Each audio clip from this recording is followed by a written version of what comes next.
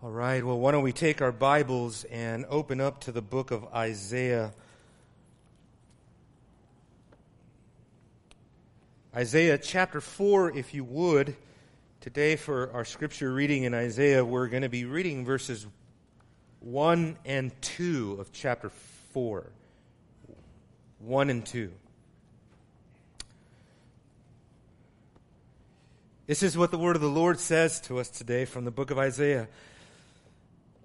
For 7 women will take hold of one man in that day, saying, "We will eat our own bread and wear our own clothes. Only let us be called by your name. Take away our reproach." In that day, the branch of the Lord will be beautiful and glorious, and the fruit of the earth will be the pride and adornment of the survivors of Israel. Pray one more time with me today. Father, we thank you again, even as we look at the life of Israel, the life of Judah. What a saga of redemption. And in that saga we see the power and the force of sin and judgment. We understand the great cosmic upheavals of history. All that was endured for your name. Lord, we thank you that coming out of the history of redemption is the attributes of God. Out of the sin and judgment of Israel, we learn of your wrath and your righteousness and your justice and your mercy. Oh God, as we think about the abominable offenses of the house of Judah, the apostasy, the covenant breaking of the house of Israel, we think of the fact that what man deserves is to be treated according to their deeds. But you are a God that doesn't deal with us according to our deeds. But you have sent forth the branch. And the branch is the branch of salvation. And the branch of salvation is Christ. And so through Jesus we have a great propitiation. We have a great reconciler. We have peace because of Him. He is our peace. And oh Lord, we think of Israel's history. We think of Judah's sin. We are no better than they are. And Lord, we are no less fortunate to see the mercy and the grace than they saw in their day. As the author of Hebrews says, even as they had good news preached to them, so we too have good news preached to us. And oh, how will we escape if we neglect so great salvation? Please bless our time together now, Lord, as we look at this marvelous text of Scripture. In Jesus' name we pray. Amen. Amen. Well, I took on quite a task when I decided to do chapter 3, chapter 4 together, because they go together. They're really one unit of thought. If you read the commentaries, typically the good ones anyway, they deal with chapter 3 and chapter 4 together, kind of inseparable. You don't really get the whole story in chapter 3. You don't really get the whole story in chapter 4. So you got to go chapter 3, chapter 4 together. But there is, in verses 1 and 2, sort of a whole contextual nutshell. You kind of get everything right there in those 2 verses. So that's why I decided to really capitalize on that. But we see that chapter 3 kind of becomes the necessary backdrop for what will be an exposition, a vision by the prophet Isaiah of the consummate kingdom of God. That's where everything's going. That's where everything's going. Verse 5. The Lord will create over the whole area of Mount Zion and over her assemblies a cloud by day, even smoke, and the brightness of a flaming fire by night. And over all the glory there will be a canopy. That's the consummate glory. How do we get there? How do we get there? So Isaiah chapter 3 becomes really the necessary context that kind of helps us to see what's going on here. And maybe even right now you're a little confused how verse 1 starts. Women talking about eating their own bread and wearing their own clothes, laying hold of one man and saying, 7 women saying, "Let us be called by your name." What's going on? Well, what's going on is that God is going to address 3 things here. Number 1, God's going to address the security of the nation of Israel. Number 2, He's going to address the vanity of the nation of Israel. That will become more increasingly clear about what we're talking about today. And number 3, God is going to bring beauty from ashes. So, we begin with the security of the nation. Turn to chapter 3 to see the background of what led up to this oracle, verses 1 and 2 in chapter 4. God is going to remove the nation's security by systematically dismantling and deconstructing the whole nation. It is breathtaking what took place here in the 8th century BC. What took place 7th century BC when this was all actualized. You can actually outline the destruction that takes place here in this way. Number 1, there's economic destruction, verse 1. Number 2, there's a destruction of leadership, verses 2 to 4. Number 3, there's a destruction of the entire civilization. The whole society collapses, verse 5. And then we get sort of an indictment. What is left after this? The social construct of the nation has been dismantled. What is left is guilt and shame and contempt. That's it. Number 1, the economy. Look at verse 1. Behold, the Lord of hosts is going to remove from Jerusalem and Judah both supply and support, the whole supply of bread and the whole support of water. Wow. So in the economic makeup of the nation, especially if you consider what was going on during the time of Uzziah and Jotham, and even just right leading out of Ahaz's reign, you understand that Uzziah ushered in untold prosperity to Judah and to Israel, or really to Judah. And so did Jotham. Jotham perpetuated that prosperity, that economic boom. It was like economy was booming at that time. Kind of like to bring it into our times. You want to start a business, start it up. You want to invest, go invest. You want to build a house, go get a house. You want to go shopping, go shopping. Time to buy a car, time to refinance. It's time to get a credit card. Everything's just moving forward, full tilt. Good times in Judah. But the problem is that this economic success and prosperity became the occasion for spiritual apostasy, even as we've already seen. And so, God is going to decimate the entire economy, both supply and support. In other words, you won't get what you need, and you will not supply people what they need.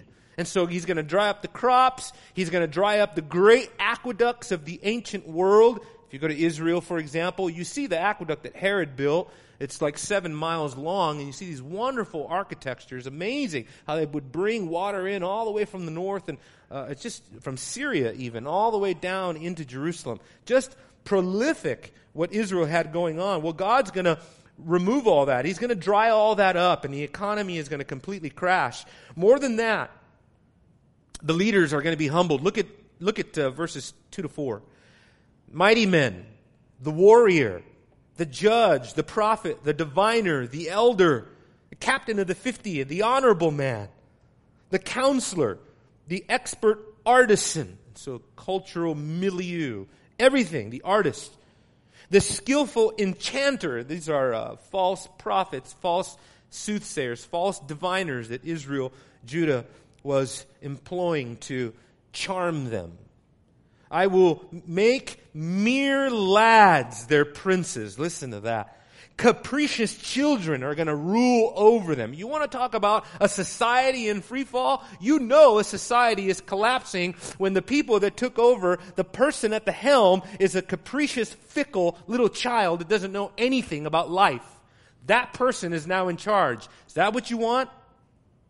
We're going to see in this text what we can only call revolutions of redemption, because there's going to be a great cycle of reversals that is going on. This whole chapter 3, chapter 4, just full of irony, full of this irony that Isaiah uses to bring his point across. One commentator said this: at this juncture in the nation has been gutted. It became a plaything of the whims of half-ripe people who managed to rise to the top. The result is a boundless confusion. All respect for age, position disappears. The old, the noble alike suffer from the mindless violence of mere boys and the scum of the nation. And I cannot help but to think of what's going on in Portland right now. You have these dual protests going on. You got Antifa, and then you got these conservative right-wing guys or whatever, and they're literally in the streets clashing. I was watching video of this. Literally, and I'm just sitting there going, where are the cops? There's rioting in the street. They got full gear. They got batons. I mean, what is this? We're divulging into anarchy. And I'm thinking, okay, keep it exegetical. Keep it exegetical. But I'm thinking, you know what the Bible says? Righteousness exalts a nation, but sin is a reproach to any people. Any people. So that's a gnomic, universal, timeless truth that the Bible is trying to tell us. You want to pursue the course of postmodernism and existentialism and relativism and moral relativism in your country? Okay, you watch what I'm going to do. I'm going to put the whole city in the hands of fickle, whimsical, half-ripe young people that haven't a clue. It's like giving a child a steering wheel. And seeking to end the anarchy, look at verse 5. Israel panics and attempts to put into leadership anyone who would dare to lead at this time.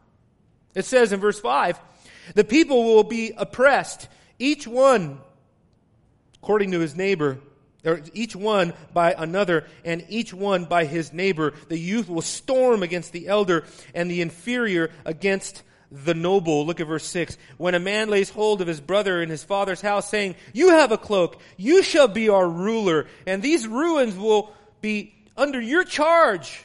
He will protest on that day, saying, I will not be your healer, for in my house there's neither bread nor cloak. You should not appoint me ruler of the people. So in other words, any nobility that's left, anyone that you think you might find refuge in, anyone you perceive to be a person of character or of wisdom, is not qualified anymore because they don't have any reason to be qualified, because there's nothing to salvage. There's no bread in my house. How in the world am I going to rule over you? This is total anarchy that took place. You know something about Judah? Remember, Israel to the north, Judah to the south. Something about Judah that is particularly sinful. Even as the book of Isaiah is going to roll on, Judah saw the destruction of Israel. They saw what Assyria did to Israel. They should have learned what God was capable of. Israel was toppled, but it doesn't. And so Judah will actually undergo even a worse calamity than did Israel. It's just amazing, breathtaking. What's the result of all this? Look at verse 8. Total, complete, and utter national guilt. Because it wasn't just sins against humanity. It wasn't just social disorder, dysfunction. It wasn't just that people became lazy or prideful or arrogant. No, their sin was leveled directly against the Lord. They rebelled against Him. For Jerusalem has stumbled and Judah has fallen, because their speech and their actions are against the Lord. To rebel, watch this now, to rebel against His glorious presence. I think that becomes exegetically significant if you keep your eye on the ball here, okay? We'll talk about that in a minute. The expression of their faces bears witness against them, and they display their sin like Sodom. They do not even conceal it. Woe to them, for they have brought evil on themselves. Say to the righteous that it will go well with them, for they will eat the fruit of their actions. If Judah wants to be openly embracing what is shameful, God is ready to repay them tenfold as God reverses their social order. If children, listen now, if children will not lead, then they will rule. Or, if children will not be led, if they will not be ruled, they will rule. If you don't want to have obedient children, remember, under the law, under the covenant, Deuteronomy chapter, I think it's chapter 19, where it talks about this, an insubordinate child, incorrigible children, they face the death penalty. So children that are out of control, no one to respond to that insubordination. God is going to give you exactly what you want. If you don't want to rule over your children will rule over you. If women are not protected, guess what? They will be tasked with being the protectors of the nation, which in that ancient Near Eastern world was a shame, not a badge of honor. I mean, there's just something to that. If Judah will not stop oppressing its people, it will be oppressed. And so, read with me, verse 12. "O my people, their oppressors are children, and women rule over them." Stop right there, because we're in the 21st century where a statement like that is unacceptable. How dare you, Isaiah? Don't you understand political correctness? No, he doesn't. And again, do you even comprehend the barbarity of the ancient world? I don't think you do. This is why in chapter 1, the women in the nation are literally crying out for just any man that will take us in and protect us, take us in. We'll do anything. We won't bother you. We'll eat our own food. We'll wear our own clothes. We won't be a bother to you. Just let us be called by your name. Some sort of protection or covering. No. Instead, God is going to task the women to rule over the people to protect them. What a shame. I mean, there's just something natural in the social order of that. I had a young lady came here once and asked me, "What's your position with women in leadership and especially in society, like women in military, women in police?" I'm like, "Oh boy, you're going to ask me that?" I said, "Well, biblically, I don't have a verse that would tell you that forbids you as a woman to be a police officer or something like that." I said, but I personally, my personal opinion is that if you look at texts like this passage in Isaiah, I don't think it's God's best. I don't think it's God's best for a woman to be guarding over, a male criminal, for example. I mean, is that really what we want to do in this country? Matter of fact, I read a report. I read a news story where a lady cop was in a courtroom with a big criminal, and during his defense, and she was just a lady cop watching this big guy, and what happened was unthinkable. Well, not really. He took her gun, almost beat her to death, shot the judge before he was stopped and apprehended. And I remember that story surfaced on the news, and somebody on the news said, what was missing from that courtroom? MEN. Men to stop that guy. I mean, who puts something like a situation like that? It's like I tell kids when I'm preaching about biblical roles at UNT, because this comes up all the time. It's unavoidable, guys. I mean, we can't avoid it as Christians today. I say, somebody breaks into my home, I don't give my wife the bat, and I'll say, you go take care of it, honey. I'll stay here with the kids. I mean, really, this is where... And you know what I get back? What if she's a Navy SEAL? What if she's an MMA fighter?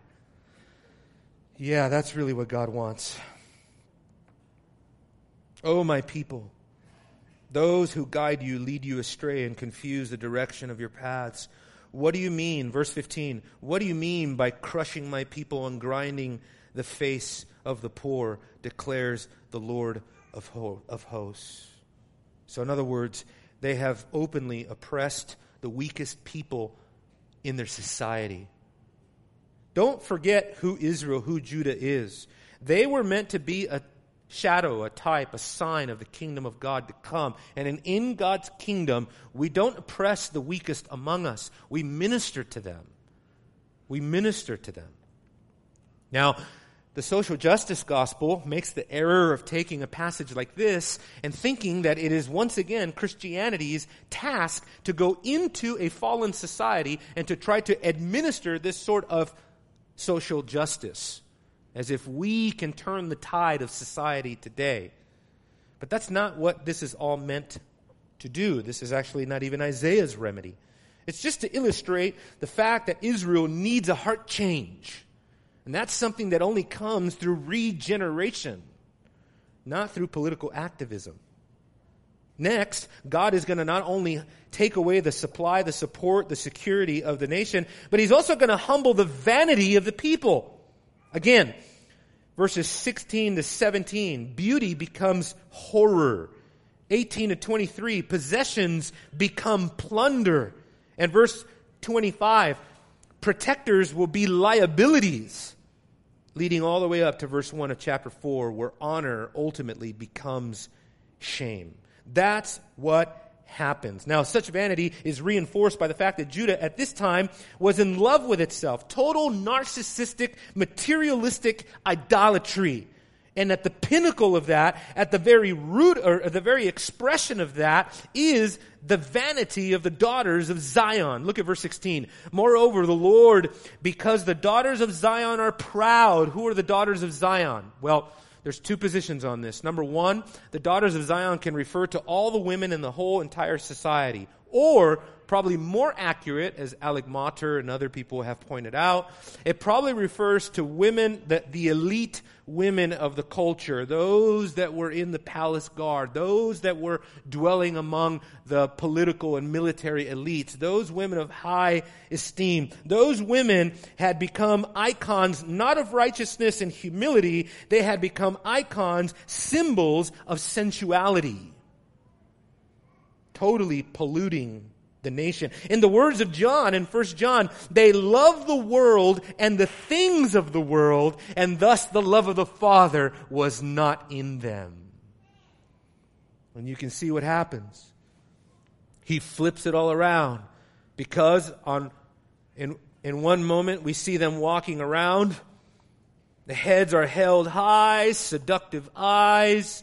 They go around mincing steps, tinkle the bangles on their feet, and they even talk about mincing steps actually refers to like a band that they would wear around their feet so that they couldn't walk in a certain way. They were forced to walk in a very dainty sort of vain sort of, they perfected vanity.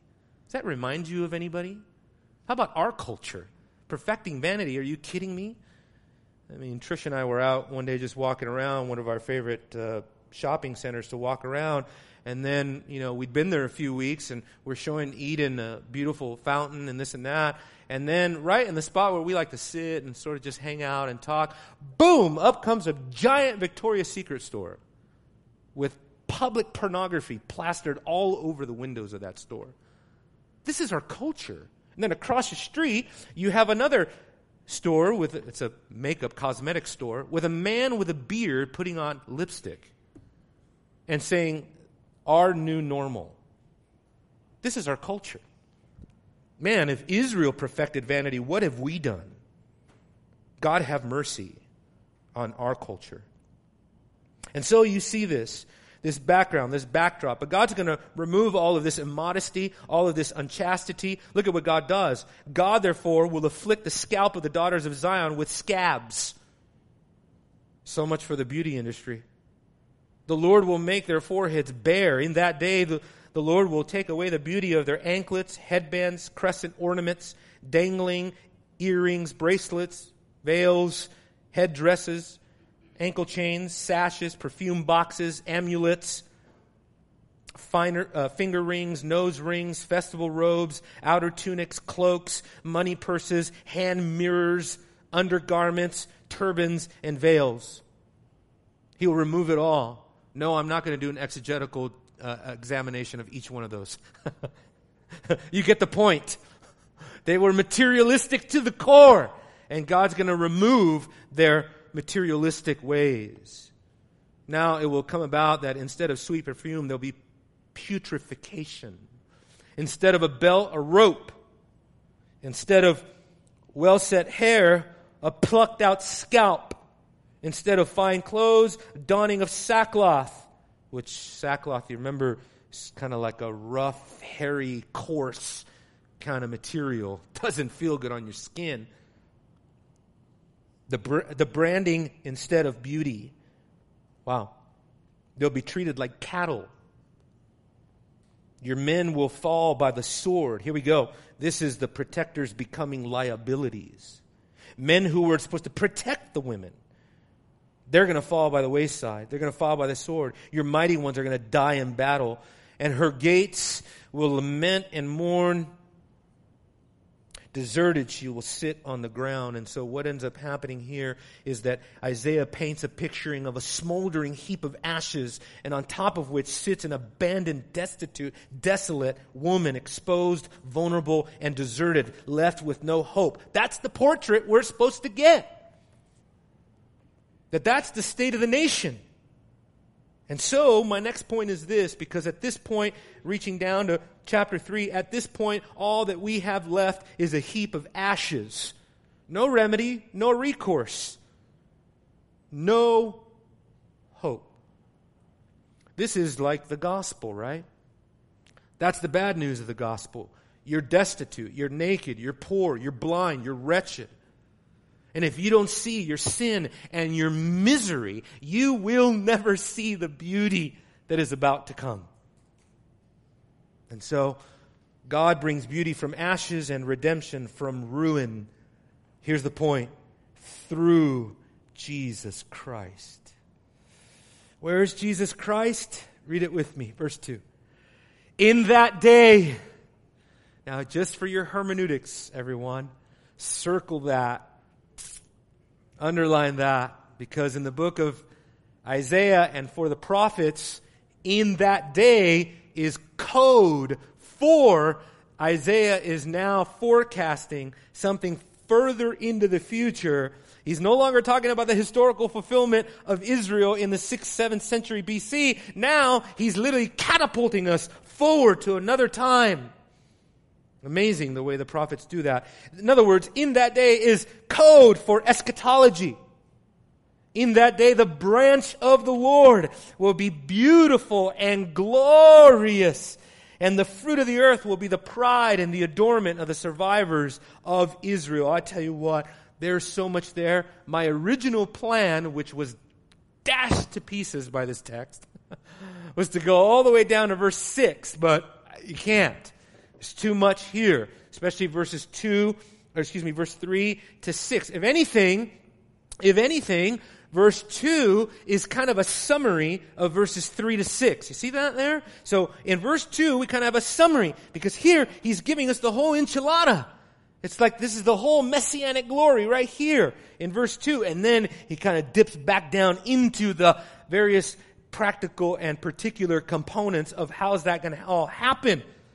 But first, he wants to speak of the branch of the Lord.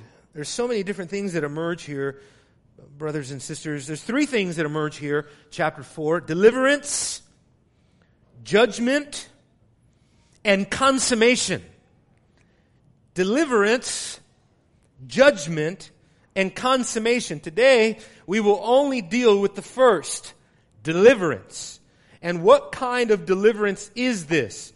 This is messianic deliverance. That's what it is. We get this from the phrase, the branch of the Lord, Yahweh Tzamah. Tzamah is the branch or the shoot or the stem. You have different translations of that Hebrew word, but ultimately refers to the same reality. It is the branch. It is the stem of Jesse. Now turn over with me in your Bibles to chapter 11 of Isaiah, verse 1. Ready? This is an elaborate theology here of the Messiah. Then a shoot will spring from the stem of Jesse. So, from the stem of Jesse literally means the branch, metaphorical of a branch out of a tree, right? What is that meant to do? It's meant to bring us into the family tree of David. That's what it's meant to do. See that? So this is biblical way of saying, from the family tree of David, Jesse will come a Davidic ruler, a Davidic king, a Davidic Messiah. And a branch from his roots will bear fruit. Verse 2, this is jumping ahead a little bit. The Spirit of the Lord will rest upon him. Praise the Lord. So this branch, therefore, is totally, absolutely messianic in every way. And as a matter of fact, it is this branch that sort of ties the whole Bible together. Turn with me in your Bibles, as a matter of fact, to Revelation, the very end of your Bible. No, not the concordance. Revelation 22. Verse 16. I, Jesus, have sent my angel to testify to you these things for the churches. Here it is. I am the root, the descendant of David. He could have just as easily said, I am the branch and the descendant of David, the bright morning star. You see that? So all the way to the end, all the way to the consummation, there Jesus is assigning to himself, he's attributing to himself these messianic and Davidic prophecies by saying, I am the branch. Can't get any clearer than that. Now, this messianic deliverance. First, the text moves in this Christ-centered way to speak about the person and the work of Jesus Christ. The person and the work. As to the person, as chapter 11 has told us, he is the branch of, he's the stem of Jesse. He is the Davidic seed. Let me give you some text on this. Jeremiah 23, verse 5. Behold, the days are coming. Just the way Isaiah introduced his oracle, his prophecy. Jeremiah, same thing. The days are coming, or in that day, declares the Lord, when I will raise up for David a righteous branch, and he will reign as king and act wisely and do justice and righteousness in the land. Jeremiah 33, verse 15, in those days and at that time I will cause a righteous branch of David to spring forth, and he shall execute justice and righteousness on the earth. Zechariah chapter 3, verse 8. I give you all these not because it's not hard to proof text like this. I give you these to show you Jeremiah, Zechariah, Isaiah, John and Revelation. They all think with the same mind. And what that shows us, ultimately, doctrine of inspiration, is that there is one final divine authorship of Scripture that stands behind it all, tying it all together, right? I marvel at, I don't know, but Zechariah 3:8 says, now listen, Joshua the high priest, you and your friends who are sitting in front of you, indeed they are men who are a symbol, for behold, I'm going to bring in my servant, the branch. The friends of Joshua the high priest, by the way, these friends are symbolic of what?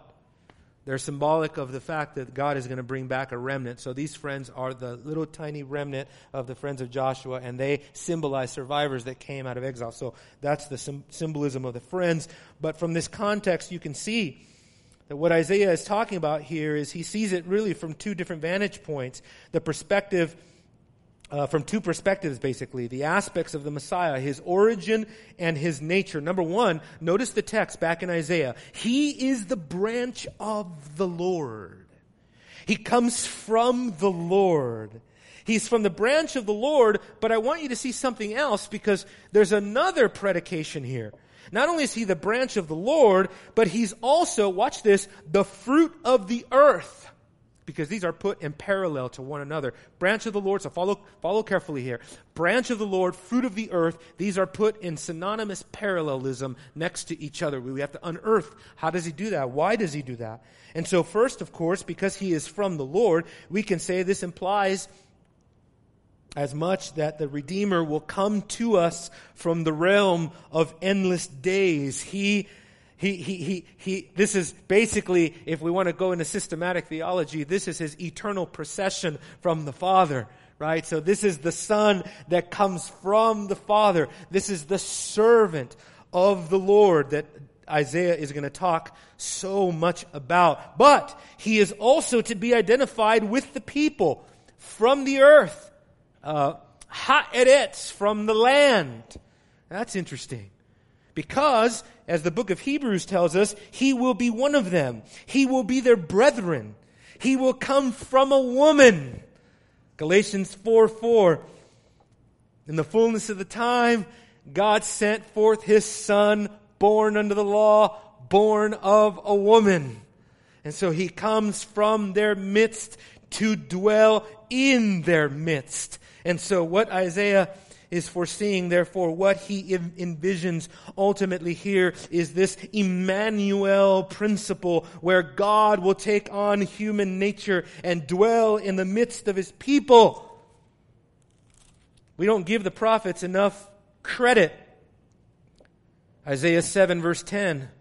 The Lord spoke again to Ahaz, saying, ask a sign for yourself from the Lord your God. Make it as deep as Sheol, deep as the netherworld, deep out of this realm, in other words, or high as heaven.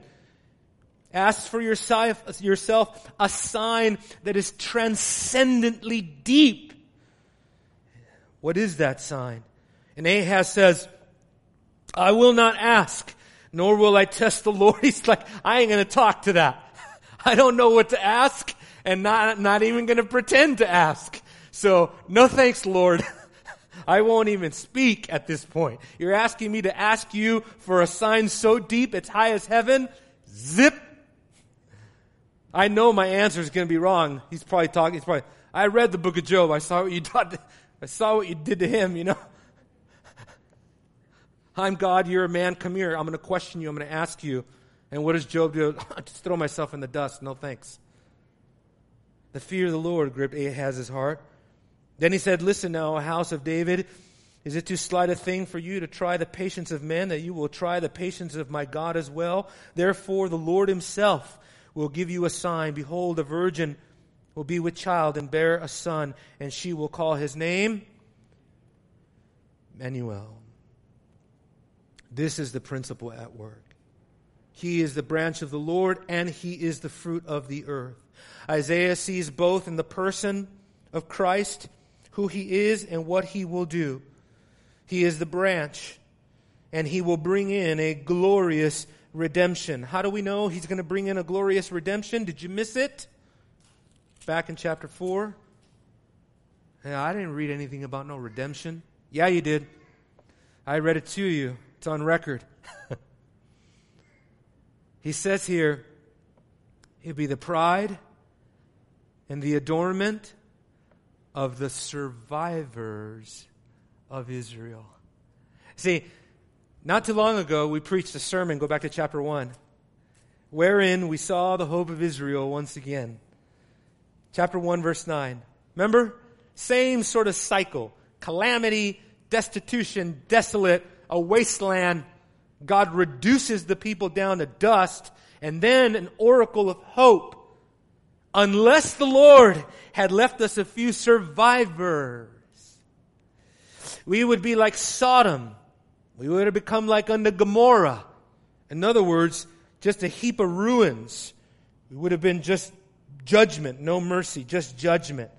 And so the survivors of Israel constitute the righteous, repentant remnant of Israel, the remnant that will return, and by their existence, God is giving us a picture of election. That's what Romans chapter 9 is all about. It's all about how God chooses and he redeems who he wills. Evidence, chapter 9 chapter 1 verse 9. Unless the Lord would have left us a few survivors. See? Because what can man do other than just perish? We just read chapter 3. They're gone. The rulers are gone. The captains are gone. The military people are gone. The politicians are gone. The spiritual people are gone. Any mighty man, a strong man, it's all gone. No recourse, no strength, no hope. So the Lord leaves a few survivors, and these survivors remind us of the scope and the extent of the Messiah's redemption. It's not to everyone. God's redemption does not extend to everyone. It is those whom the Lord leaves. It's more precisely those whom the Lord, in his mercy, chooses. I just remember as a young Christian being smacked upside the head of the doctrine of election. And you know where our sinful carnal mind goes? That oracle is meant to provide us hope. You know where my sinful carnal fallen mind goes? Wait a minute. God doesn't choose everyone? It's so unheavenly what I just thought. It should be, wait a minute. God chose someone? Why? Don't you see what it says? They just broke His law. They broke His covenant. They sinned against His glorious presence. And God chose. And we know the rest of the story. God chooses not just a few remnant, but that's emblematic of the fact of the principle of election. And the principle of election results in the fact that there will be an innumerable, untold number of people from every tribe, tongue, and nation. Fast forward to Revelation chapter 5, and they will all worship around the throne and around the Lamb. That's what's going on here. Oh, I tell you what. They should have been left like Sodom, like Gomorrah. But God, in an act of free and sovereign grace, shows mercy. They should have been buried underneath the ashes of their own sin, and God should have just slammed the door shut. But as Paul says in Ephesians chapter 2, verse 4, but God, being rich in mercy, takes the picture of Judah now as this abandoned, desolate woman sitting atop a heap of ashes. I just see her there, just, with her mascara running and her hair all brittle and dry and destitute and left to die. And God cleans her up, gives her a name, gives her life, because that's who God is. He is the Redeemer. He redeems His people, what does Paul say? To the praise of the glory of His grace. No other reason. But we also see the result of this. We see the person of Christ, we see the scope of His work, but we also see the result of the Savior's work. That there will be beauty. Now, here we go. The greatness of what Isaiah gives us here is what we can call revolutions of redemption, brothers and sisters, because everything that was lost in chapter 3 is regained in chapter 4. Now listen, beauty, glory, pride, adornment, honor. Anybody see Donald Trump's 4th of July celebration? Don't laugh. I saw it. Jets flying over the head, tanks rolling out in front of the people. Glory, honor. I mean, they were showing emotional, inspiring. There's nothing wrong with pride. If you are proud, or what does Paul say? Let him who boasts, boast not in patriotism. Boast not in vanity, beauty, material possessions, wealth. Don't boast in that. Let your boast be in the Lord. And guess what, brothers and sisters? What this is telling us right here is that you can glut yourself on that kind of boasting. There is no excess to the amount of boasting that you can do in the Lord. Isn't it just like sin? That there's no excess. You can have as much of the fruit of the Spirit as you want. My wife wanted me to teach today in Sunday school on the fruit of the Spirit. I should have. I didn't, Trish. I did probably what you didn't want me to do, so I taught biblical theology. Sorry. But hopefully the Lord will redeem some of that. Oh, that's a conversation for later. She really wanted me to talk about that. But she's right in that pointing to the fruit of the Spirit, there is no limit to it. What does Paul say? Faithfulness, gentleness, kindness, peace, love, joy, right? Against these things, what? There is no law. No law. There is no thou shalt not rejoice thus this much. Thou shalt not love this much. The fruit of the Spirit is endless. It's limitless what you can have of it. And that's exactly what Messiah is going to bring here. He's going to restore beauty. He's going to restore glory. He's going to restore the pride and the adornment, or the word adornment can also mean honor of the people. These are powerful forces. Chapter 3 just illustrated Judah sought beauty, glory, vanity, and all the wrong things. Their finery, their vanity, their fashions, their cultural elitism. And God removes all of that. And what does He replace it with? What the people sought in the work of their own hands, brothers and sisters, in a sinister and a sensual way. Isaiah sees that only God can deliver in what the world promises. So this is incentive. I don't think we do this enough. You follow me? I don't think we do this enough, where we set the prospect of more to the sinner. Let me say that again. Maybe a different way.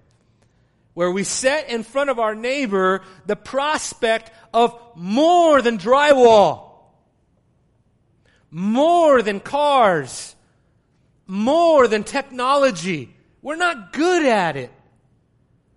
I'm not good at it. I get, I'm preaching at UNT. I just want to confront arguments and rebuke and, Paul says, rebuke those that contradict, okay? But what about setting forth Christ and the glory and the life that He can give? Isn't that what Jesus Himself did? Where did we come? How did we get to this point where we in a reductionistic, minimizing way, a minimalistic way, reduce evangelism to just uttering off the law, which I support. Okay, so Ray Comfort's listening, don't get mad at me. But rattling off the 10 Commandments and then telling them repent and believe in Christ. But where do we, like Jesus, tell the woman at the well, if you drink of the water that I give you, you will never thirst? Oh, does that sound good? So how about I illustrate where your world falls short? How about like Israel, how about I illustrate to you that all your ankle rings, your nose rings, all your dresses, your vanity, all your your stops at the salon, all the times you do your nails, all the liposuction and the Botox and everything that you're doing to yourself, why don't we talk about that coming to an end? Then what? What happens when beauty fades and the deceit of your charm comes out? Where do you go then? What are you trusting in then? Where's your satisfaction then? So this is really telling us of the satisfying nature of Jesus Christ. There's so many ways. One of the hardest things about a sermon like this is, how do you title it? What did I say? God brings beauty from ashes and redemption from ruin through Jesus Christ. Insufficient, because He brings more than that. He brings life. He brings breadth and depth. He brings dignity. He brings meaning. He brings purpose to life. Guys, we have gospel opportunities all over the place in our culture to show people. I was at the gym the other day working out, and a guy looked over at me and he goes, "You think that was hard? Wait till you're my age." I'm like, "Oh, thanks." I mean, it gets harder? Yeah, I mean, I knew that, but it's like you don't know. Yeah, eventually, your muscles won't work anymore. You can put on as much makeup as you want, ladies. Just forget it. It ain't going to do you no good at a certain age. No, it's not that. Anyway, next point.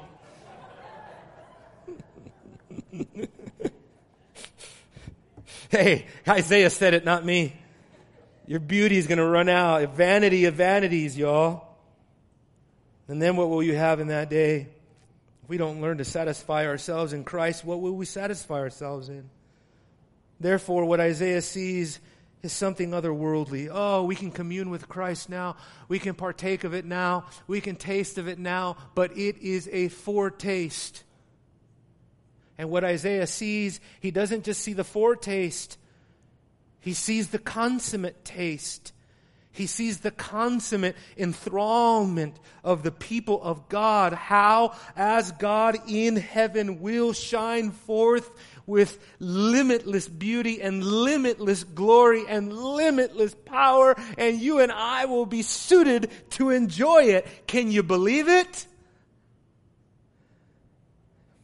I think that what Jesus inaugurated in His incarnation is just a foretaste of all this. The life, the death, the resurrection of Christ, what it's meant to do is to signify to us the powers of the age to come, as the book of Hebrews even tells us of this future age where we will see the glory of God. Then, this is a total play on words.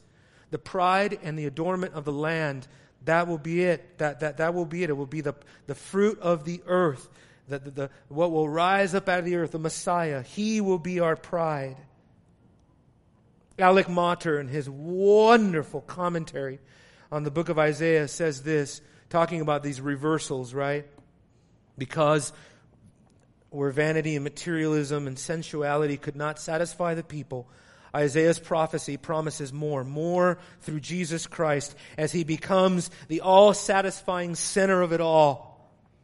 He says in chapter 3, verse 18, they sought a false, transient beauty, a finery, the Hebrew word, teperet. But now they discern true beauty in Him, in the branch. He beautifies them. The middle words, glory, pride, dignity, point to a great change. That's where I get redemptive revolutions that are taking place through redemption. Glory had been their destruction. Pride had been their ruin. Listen now. Now the divine glory dwells among them. They rightly pride themselves in Him, and He imparts to them the true dignity. Wow! That's glorious. And so, Isaiah's prophecy amounts to what will later be an invitation to partake of that fullness. Turn with me in your Bibles, if you would, to Isaiah 55. If Jesus, if the branch, if Messiah is to be this all-satisfying Redeemer, Savior, and Lord, then certainly we need to hear Isaiah's invitation to partake of that. And I'm going somewhere here, so we're almost there, but don't check out. Preachers are not supposed to say, I'm almost done. Because statistically, people check out. But not at Heritage Grace. You guys hang in there with me to the end. But just see this. Isaiah 55, verses 1 to 3, totally related, totally connected to the theology of chapter 4. Because what happens is that the branch becomes the servant. And the servant is the servant of the Lord that ushers in the eschaton. It's just amazing. And in the very immediate context here, it's Zion, just like in chapter 4. So we're talking new creation. He sets forth the glories of Jesus. Isaiah says, come. Look at verse 1. 55, verse 1. Ho, everyone who thirsts. Come to the waters, and you who have no money, come, buy and eat. Come, buy wine and milk without money and without cost. Why do you spend money for what is not bread, and your wages for what does not satisfy? Listen carefully to me. Eat what is good, and delight yourself in abundance. By the way, brothers, this is a command. Eat. Delight. If you're not delighting in this, the whole Bible is saying you are ripping yourself off. You are cheating yourself of what is life indeed. He says, incline your ear, come to me, listen that you may live. And I will make an everlasting covenant with you according to the faithful mercy shown to David. Now this is what's remarkable. Pulling from this exact text, Jesus in Revelation says, just like Isaiah says 3 times, come, come, come. Revelation 22 verse 17, the Spirit and the bride say, come. And let the one who hears say, come. And let the one who is thirsty come. Let the one who wishes to take of the water of life without cost.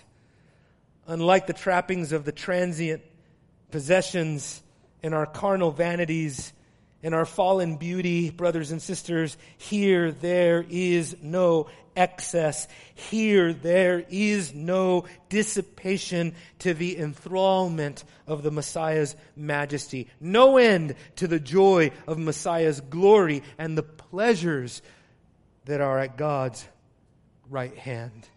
So, what ends up happening is this. I need to pray for you. And I need to pray for me.